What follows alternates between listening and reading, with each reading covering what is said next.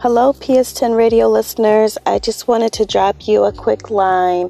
I know that right now our nation, our world is undergoing a health pandemic with the coronavirus. I just wanted to acknowledge it and also encourage you to have open conversations with your children and with your family and with your spouse, with those you work with. Just open conversation about how to keep each other healthy and support one another.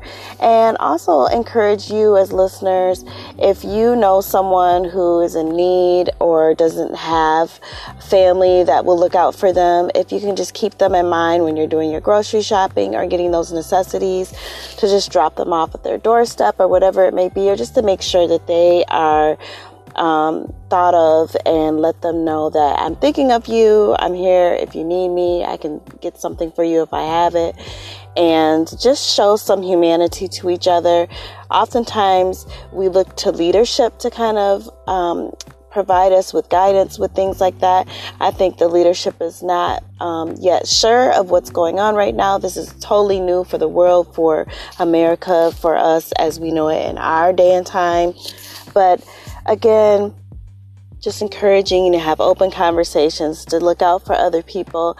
And sometimes it may not even be as far as buying or getting them anything, but just letting them know I'm thinking about you by sending a text or giving a phone call, and just acknowledging that I'm aware that you are, in need, or that, I'm thinking of you, or whatever it may be.